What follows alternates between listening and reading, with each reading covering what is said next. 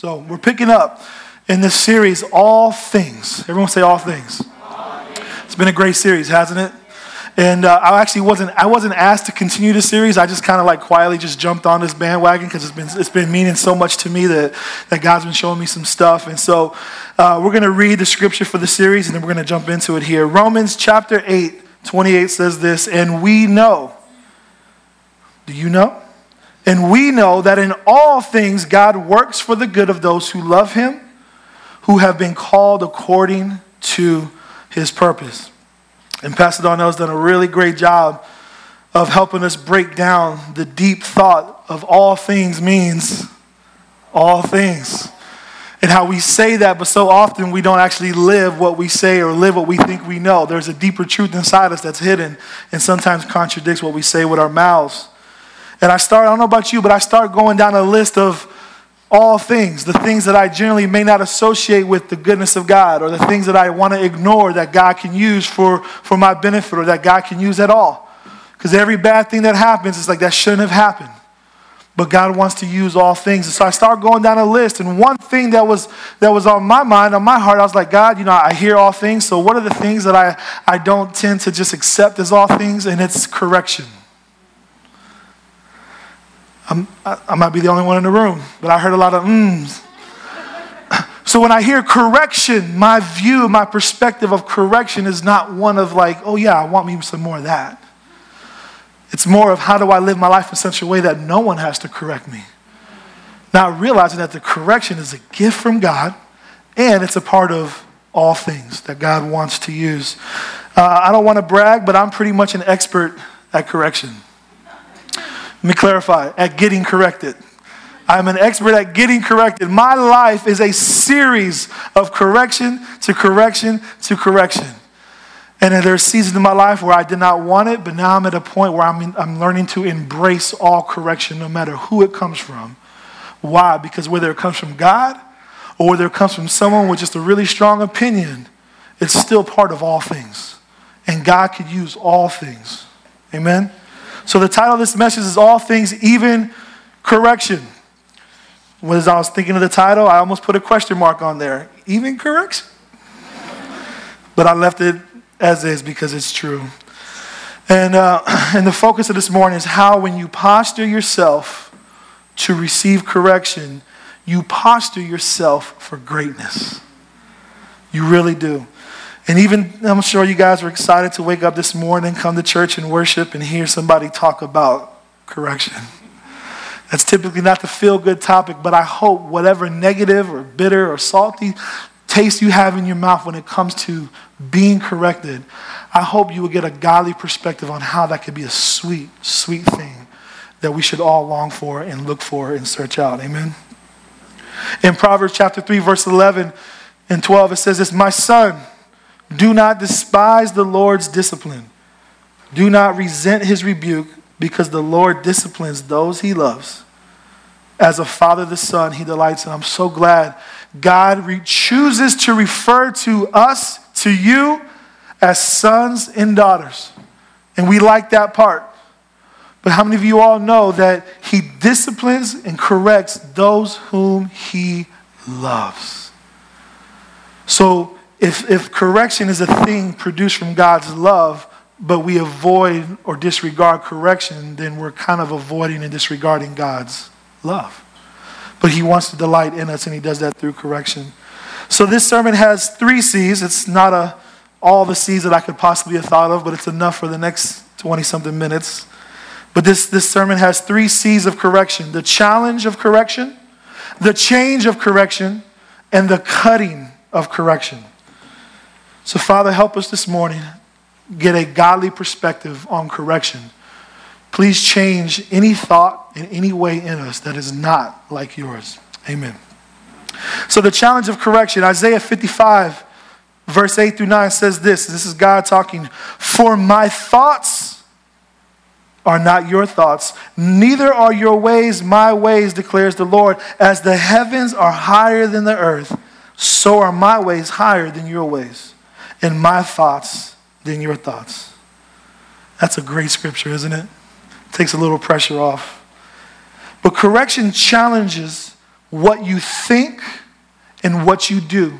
Your thoughts and your ways. You guys hear that? Correction challenges what you think and what you do, your thoughts and your ways. Why is that a challenge? Because we like to think we're right. At least I do. I like my thoughts. I agree with myself. I talked to someone in the back of the room in between services, like, it's hot in here, right? They're like, no, it's cold. I'm like, no, it's hot. Because I agree with myself. And there's something about when you agree with yourself, we like to know we're right, or we think our opinions are right, or our views are right. And to a degree, that's okay. But whenever something challenges you in that way, it's kind of like you either get ready to fight to defend yourself, or you're going to deflect and just kind of like, oh, okay, yeah, great, thanks. I'm still thinking the way I'm going to think. And how many times do we do that with God when he tries to bring correction to us?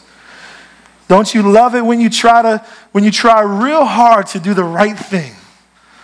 Like, you know what the right thing is. At least you have an idea of what the right thing is. And you try hard to do that thing. And you put your all into it just to have someone come by, whether you know or don't know, and correct you in such a way that, like that Jenga game, they pull the bottom block under it, all comes tumbling down.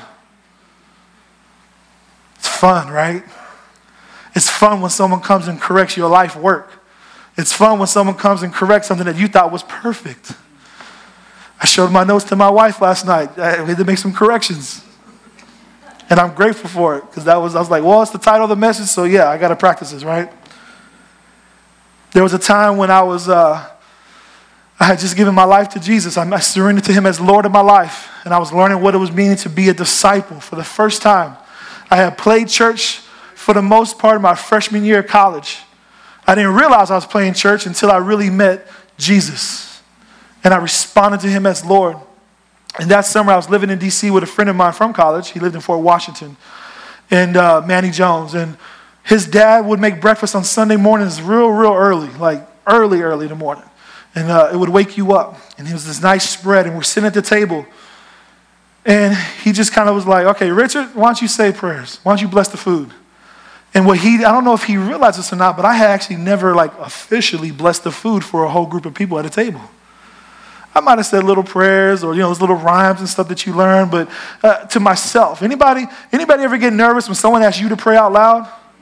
It's like we know how to pray, and we pray best when we're alone, don't we? Some of you guys on the prayer call on Wednesday mornings, and it's silent. Why? Because people are praying for someone else to pray on the call. God, please let somebody else go. Ding! I ain't saying I'm here. I'm just going to be quiet. I'm just going to listen. And that's me. And in those circles, I'm just like, okay, you hear the prayer. And I'm like, okay, here it comes. You get sweaty, you get nervous. So here it comes. I'm like, yeah, absolutely, I got this. So we all hold hands. And my prayer was more like Corey's exhortation a few minutes ago. God, we thank you, God, for you are good, God, and you're good all the time, God. And in the beginning, you created the heavens and the earth, God, and you so loved the world that you gave your son for us, God, and you love us. And I thank you for purpose, and I pray that you would help us live today as your disciples. And I'm preaching and praying and just pulling out any scripture, any church, any Christianese words that I can think of that I've heard from someone say. I couldn't tell you verse and chapter. But I'm making up stuff. I'm just trying to sound spiritual, because in my mind, I'm like, I got to pray and I got to do this thing right. And in my mind, I have a right way of doing it. And then I'm trying to sound like somebody else. I want this to be the best blessing of the food that anyone has ever heard. I want people to be full before they eat. And I pray, and I'm calling down heaven to this dining room table in Fort Washington on Beach Street. And I finished, and I was right. And I said, amen and amen. As if that second amen really helped the situation. And I kind of sat back proud of myself, and I love this. My little brother, Gabe Jones, who still goes to the church today, he was 13 years old. Oh, big-headed, bow-wow looking. I say, he's my brother. We have that relationship. And right after I pray, and I'm like, okay, I'm not nervous. Like, wow, that was great. I did good. And little Gabe just, great job, Rich. You didn't even bless the food. Oh, if I shrunk, I felt so embarrassed. I was just like, I thought it was good, and it's the worst. I didn't even do what they asked me to do. And we're laughing, but how many times have we done that in our lives that we're convinced that we're right? And then someone comes along, right or wrong. Could he have said it more gently? Yeah. Could he have pulled me to the side like a mature 13-year-old believer that he was? And I told him this. He said if he was rich, I wasn't even a Christian at that point. It's like before Jesus. Could he have done it better? Yes, but could God still use someone who wasn't even a believer or a disciple at that time to correct me? Yes, and he did. Because even though I was embarrassed and even though I was just like, hey, no, why you blow my spot, all this stuff, and people laughing and everything, I've never blessed the food after, or the rest of my life, I've never prayed for food and not blessed it. To this day, if I'm going to say anything, Lord, bless, I say it first, Lord, bless this food. And if I say anything else, it's just extra. And sometimes I just stop right there. I did what I'm supposed to do. We bless this food, amen, and we're done and we move on. I was embarrassed. I was a freshman in college, and my second semester, freshman year, I decided that I want to play football. Never put on a helmet, never put on shoulder pads, never did any of that stuff. But something in me was like, I want to play football. And I went to the coach and did everything good. And so I'm in the weight room lifting weights really for the first time in my life. And I'm in there by myself, and I see what everyone else is lifting. I had these like 3 45-pound weights on each side. I'm like, yeah, I got this. You know what I'm saying? I stretch my neck, and it didn't move at all. The bar didn't move. Took a couple more weights off. Bar didn't move. Took a couple more weights off. Bar didn't move. I got to the point where there's the bar and 2 25-pound weights on there. And I'm already embarrassed. Like, oh gosh, man, if I can't get this up, I'm playing nothing. I'm done. So I get there, and I couldn't even lift up the 60, 70 pounds or whatever it was. I was like, this don't seem right. And then the strength and conditioning coach came by. He's like, Venegas, what are you doing? I'm like, lifting. Well, I'm not lifting weights. I'm trying to lift weights. He said, the safety latch is still on the bar. The bar ain't going anywhere, Venegas. What are you doing? So he moves the bar, and now you can lift the bar up. See, in that moment, I had no idea what I was doing. You ever do something that you don't know what you're doing, but you're trying to figure it out as you go? But could you imagine if I wasn't open to correction in that moment, I would have been stuck trying to lift something that was impossible.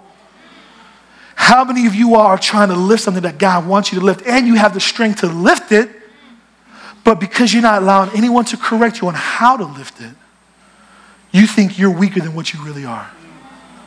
And in fact, sometimes we think correction is a symptom of weakness. Well, they'll correct me because I'm weak. No. Those who can receive correction are really strong. Really strong. That's the challenge of correction. And in both of these examples, I was very embarrassed. The definition of embarrassed, to feel awkward, self-conscious, and ashamed. Anybody ever feel that before? I felt all of that. And we humans tend to avoid moments that make us feel those things, don't we? Adam and Eve sinned in the book of Genesis. They sinned, and the first thing they did, it said that they felt naked and ashamed. And so they hid. And so what do? When we feel ashamed of what we're doing or what we're not doing right, we hide, and we hide from correction as well. So if being corrected makes you embarrassed and ashamed, then you avoid correction altogether. And if you avoid correction altogether, you'll be stuck in the shame of your wrong thoughts and your wrong ways. And you stay in a place of never being able to get out because you're not willing to receive something that makes you feel that. And you get stuck. I feel ashamed because I believe something was wrong with me. But the correction was not on me. It was what I was doing or not doing. And I know it might be semantics, but sometimes semantics is what's the difference between believing God's word and not. You see, it's helpful to know exactly what correction is trying to change. So the second point, the change of correction, Isaiah 55, verse 8 through 9 says this, "For my thoughts are not your thoughts. Neither are your ways my ways, declares the Lord. As the heavens are higher than the earth, so are my ways higher than your ways, and my thoughts than your thoughts." I know it's the same scripture from the first point. Some of y'all are getting ready to correct me right now. Why are you doing both ways? But you got to know what correction aims to change. See, godly correction always leads you to becoming more like him. It's your thoughts becoming like his. It's your ways becoming like his. See, when the Bible says that when you surrender yourself to Jesus as Lord, when you are born again, there's a new beginning, your new creation. There's a new spirit within you. God regenerates your spirit. There's newness there. But when you make mistakes or you get corrected after that, you don't have to get born again. You get baptized one time, but even that baptism is a spiritual thing. It's not a water removing your sins for you. And so if you sin and say, oh, I got to go get baptized again. What do you mean again? Yeah, I messed up this week. That's not how it works. But it's very easy. With good intentions, it's easy to correct the essence of a person when you should correct the direction of a person. Let me give you an example. A couple of years ago, our staff was invited to spend the day on a boat or a yacht, a private, this is like 3 bedrooms, 2 bathrooms kind of deal, kitchen, all this stuff. It was amazing. It was great. So I'm not sure what it's called, but it's a really big boat. And there was a captain of the boat. He owned it. He did all that stuff. And I couldn't find a staff picture, but I did find this one picture on my phone. So this is Corey here. So whenever you can insert a picture of Corey in your message, it gets 10% better. But say all things. Yeah, even his sunglasses. So, but we're on this boat. And the captain of the boat, says, does anyone want to steer? And Pastor Marianne is in the seat before he even finished his sentence. She was buckling up. She was just ready to go. And everybody was like, oh, should we put our life vest on? What's going on? But he began to say this. He said, you can look down ahead, and he gave us some point of references, some trees and different buoys. He said, stay to here, do this, do that. He's like, but even when those things fail, or you lose sight, or if it was raining, or if it was dark, he started to explain, which none of us really understood, but he just said, all these computers and screens and instruments and all these things will help you see exactly where you're going so that when you get off track, you can course correct. And I was thinking about that this week, about how it's not you that needs to change, but your thoughts and your ways. You guys hear what I'm saying? So it is you, but it's not you in the essence of who you are that God has created. You are fearfully and wonderfully made already. But your thoughts and your actions aren't. Your thoughts and your actions are jacked up. How do I know? Because I know my thoughts and actions are messed up. And so I can receive correction without feeling like my identity or who I am of God's son needs to change. So if the boat is getting off course, he says you just change the direction. You guys know anything about trajectory? Is that if you kind of just turn just a little bit, it doesn't seem like a lot in the moment. But if you continue to go without correction, 1 year, 2 years, 10 years, you'll look back and say, how did I get here? I think sometimes we wonder, how did I wind up in this place in life? And we don't realize that it was a small decision that was made months or weeks or years ago that was like, man, I missed it. But God can help you get back on track. But if a boat is going the wrong direction, you don't get a new boat. You just change the direction of the boat. You have to know what the change of correction is. So many times we avoid correction because we don't want to, it's like we're nervous or afraid, or we feel unworthy. I know for me, I would always think that something was wrong with me. And so I didn't want someone to tell me what was wrong with me because I wanted to, ignore that. I knew it, but I didn't want to hear it. So when God changes your thoughts and your ways, we can receive that knowing that it doesn't have to change in essence who we are. And I love this. You don't have to put up your defenses when correction comes your way unless you want to be shipwrecked, unless you want to wind up deserted on an island by yourself looking like Gilligan. And for all you people under 35, that's a funny joke, I promise you. You just don't get it. And in fact, he was telling us about this technology that even lets you see in the dark. It lets you see how deep the water is. He said, even if it's pitch black, it can tell you when you're getting off course. And I was thinking about that scripture we read a couple weeks ago, Psalm 23. Even though I walk through the valley of the shadow of death or the shadow of darkness, I will fear no evil, for you are with me. Your rod and your staff, they comfort me. You can receive comfort even in the darkest places of your life. Why? Because that rod and staff is God's correction, and his correction should bring comfort and delight, not the opposite.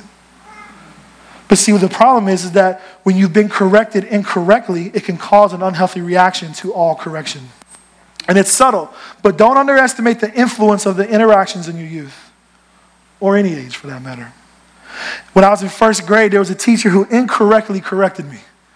I was every day at a certain time, I would go to another math class because I was in an advanced math. And so she would tell me, pull out your bag of your crayons and your pens and pencils or whatever, and pull it out. She said, Richard, go ahead and get ready to go. I said, okay. And she goes, before you leave, we have to take a quick spelling test. And the spelling tests were 5 words, and they were all colors that morning. And so I took the test, and I got them all right. But the teacher came by, and she saw the bag that she told me to pull out and put on the desk, which had crayons in it, and the bag was transparent. And so she assumed that I was cheating. And I didn't realize how much that impacted me until I was thinking about it this past week, to be honest with you. But there was she's like, you're cheating. I'm like, no, I'm not. I'm first grade. Like, cheating is not like, what? I mean, I might put my booger on my desk, but I ain't going to cheat. I don't care if I fail.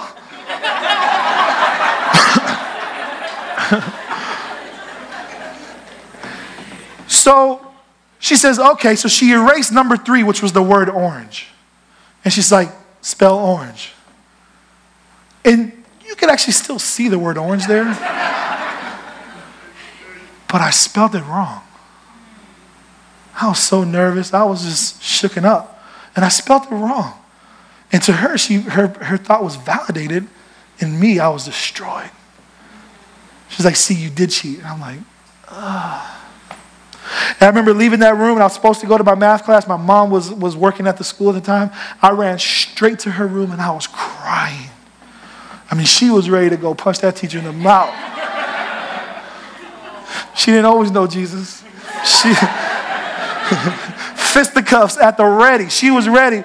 But I know this, that impacted me so much that a couple weeks later, we're going through our vocabulary, and she would sit down with us and have us read words, and I was getting every word right. Boom, boom, boom, boom. And then we got to the word tongue. And I had never seen that word before, like never in written form. And I was like, I got this, tongue-goo.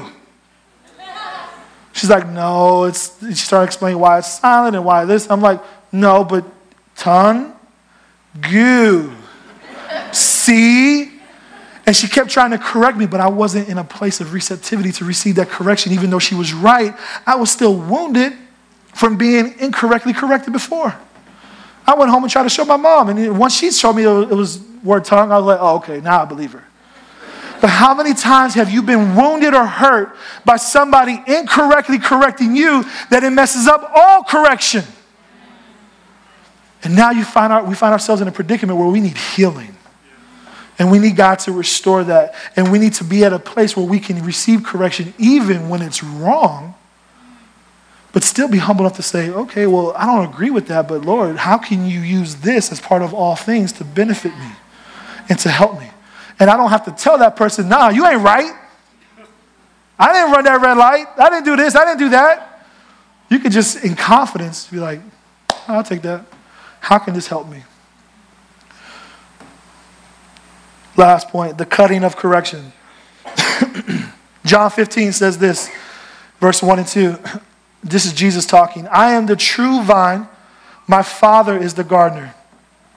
He cuts off every branch in me that bears no fruit, while every branch that does bear fruit, he prunes so that it will be even more fruitful. The cutting of correction. I heard this years ago. You're pruned if you do, and you're pruned if you don't. The truth of the matter is you're going to get cut on in this world. Are you going to run towards the cutting, or are you going to run away from the cutting? I want to show you something here. This paper is an illustration. This paper is your life. It's a blank sheet of paper, like the blank stare half of you are giving me right now. And just like life, there are things that are uncomfortable that happen, and your life looks nice and neat, and you want it to be simple, but things happen that cause you to kind of fold over yourself. And we get wrinkled and we get creases, and there's pressure applied to us. And that's just how life is. And by the time you get to your age, it's kind of like you have a history of things. But I love this, is that when this paper is folded a certain way, and I'm not sure what shape this is, a bunch of triangles or whatever. I don't know. You can correct me later. But the cutting of correction looks like this. This is your life. And it is what it is until Jesus comes. And when you surrender your life and you get born again, there's an initial cutting that happens, right? It's a cutting off of your sin. It's a cutting off of the penalty of that sin. It's a cutting off of the old you. And this is a good one that we all embrace. Like, yes, God, change me. I want to start over, God. I want to be brand new. And then guess what he does? I got you. And we enjoy that cut. But there's this thing called pruning that happens. And not everybody likes the pruning. Ooh, ouch. And then there's things that happen in life where it's like tragedy, pain, crying, hurt, bankruptcy, failing out of school. And it's easy to sing the song on Sunday morning, but when life is pruning at you, whether it's from God pruning or God allowing something to prune you that didn't originate from him, but it's something that's like, man, this can't be God, but God is using all things. And it's easy to sing the song on Sunday morning, but when life is cutting up on you, it's all things are working for my good. He's intentional. Never fail. Oh. And when he cuts something off that you want, it's even harder. Because like, I wanted that thing. God, why is everything else getting cut off, but the one thing I want is there? But it's the cutting of correction that when you posture yourself for correction, you posture yourself for greatness. And I cut this last night because it was impossible to do this here live. But this is what our lives look like. It's folded and there's jagged edges. We got some sharp edges on us that when people come close, they might get cut themselves. We have holes missing in our lives. We got gaps. We got pain. We got hurt. We got all those things. And we sing and we want to believe and have faith that all things work together. But how is that going to happen, God? It's like, I got faith, but we don't know the end game. And when you don't know what the end game is, you don't understand the sacrifices that are happening in the moment. And it's confusing. And in those times like this, we just kind of, God, you ain't working nothing out for my good. And we'll walk away slowly and quietly. No confrontation. You just stop coming to church. You stop reading your Bible. You stop praying. And you avoid the tension of what it is to embrace the cutting. But if you sit still long enough, if you trust in God and allow the pruning from him or anywhere else, that when your life begins to unfold before you, you can look back and see that God did something beautiful from the ashes. He did something beautiful from the pain. He made something great, something amazing, that he didn't send all those bad things to happen, but God is so great that he could take all the bad ingredients in the world and produce something that's so beautiful, so amazing, that you can't take credit for because you couldn't have done this on your own. All things, even correction. And if we could embrace that, what are the other things that you got to lean into embrace that are part of all things? See, we see stuff like this in people's lives and we say, I want that. But what we don't want is what it took to get there. I want a miracle, God, but I don't want to be in a situation where I need a miracle, God. I want everything I need and more. Not enough time. You guys hear what I'm saying? Will you run from the cutting of correction or towards the cutting of correction? So in closing, I want to look at two scriptures real quick. And this is a bookend, really, of Jesus first meeting his disciples and correction was present. And then the second scripture is a point towards his last days with his disciples in the flesh. And there was correction there as well. And there's some similarities I want to point out. In Luke chapter 5, verse 4 through 7, it says, when he had finished speaking, Jesus, he said to Simon, put out into the deep water and let down the nets for a catch. Simon answered, Master, we've worked hard all night and haven't caught anything. But because you say so, I will let down the nets. And when they had done so, they caught such a large number of fish that their nets began to break. So they signaled their partners in the other boat to come and help them. And they came and filled both boats so full that they began to sink. We want that. In John 21, verse 3 through 6, in a similar situation, I'm going out to fish. By the way, Peter and his friends, his brothers were professional fishermen. Simon Peter told them and said, we'll go with you. So they went out and got into the boat, but that night they caught nothing. So maybe they weren't that good of fishermen. Maybe that's why they followed Jesus. But early in the morning, Jesus stood on the shore, but the disciples did not realize that it was Jesus. He called out to them, friends, haven't you any fish? No, they answered. He said, throw your net on the right side of the boat and you will find some. And when they did, they were unable to haul the net in because of the large number of fish. Both times, they were out all night and caught nothing. You ever work hard or pull an all-nighter and you still didn't get what your own strength, you thought your own strength could produce? Both times, Jesus corrected them and helped them become more fruitful or more fishful. Because that's what pruning does, right? Makes us more fruitful. The first time, well, I'll say this. Which one is harder? Going out and going back into the water and throwing those nets out again, which is the first correction, or the second correction when they're already out there and it's just a small adjustment? May I submit to you it was the small adjustment. Why? Because he says, have you caught any fish? They said, no. He said, well, throw your net on the right side of the boat. Friend. And my response is, I don't know you. Hey, bro.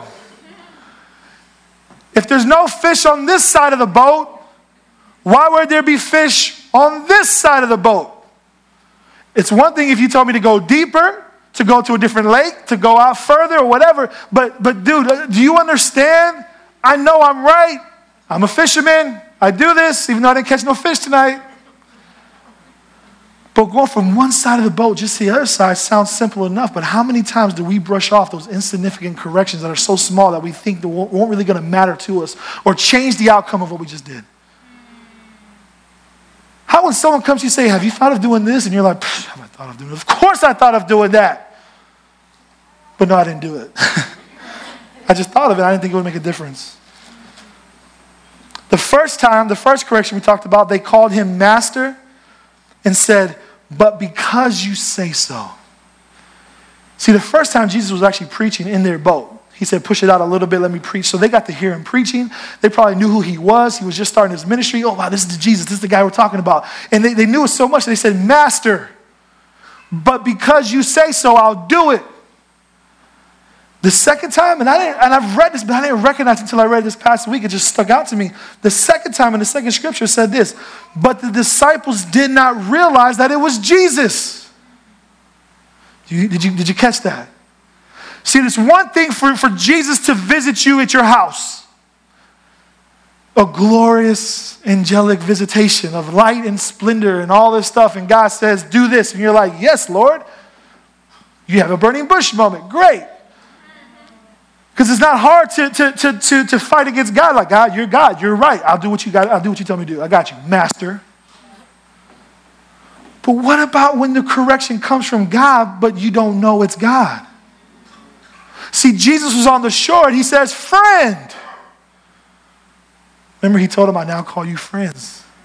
But it says they didn't realize it was Jesus.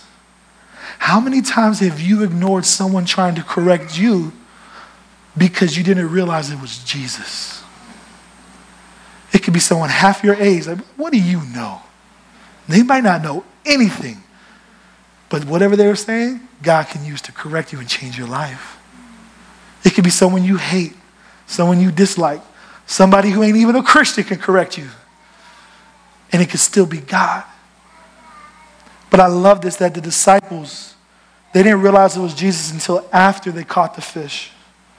These men learned the value of correction so much that it didn't matter how, where, or who the correction came from. They were open to correction. They were open to all things, even correction. Are you? Will you? All right, I'm done.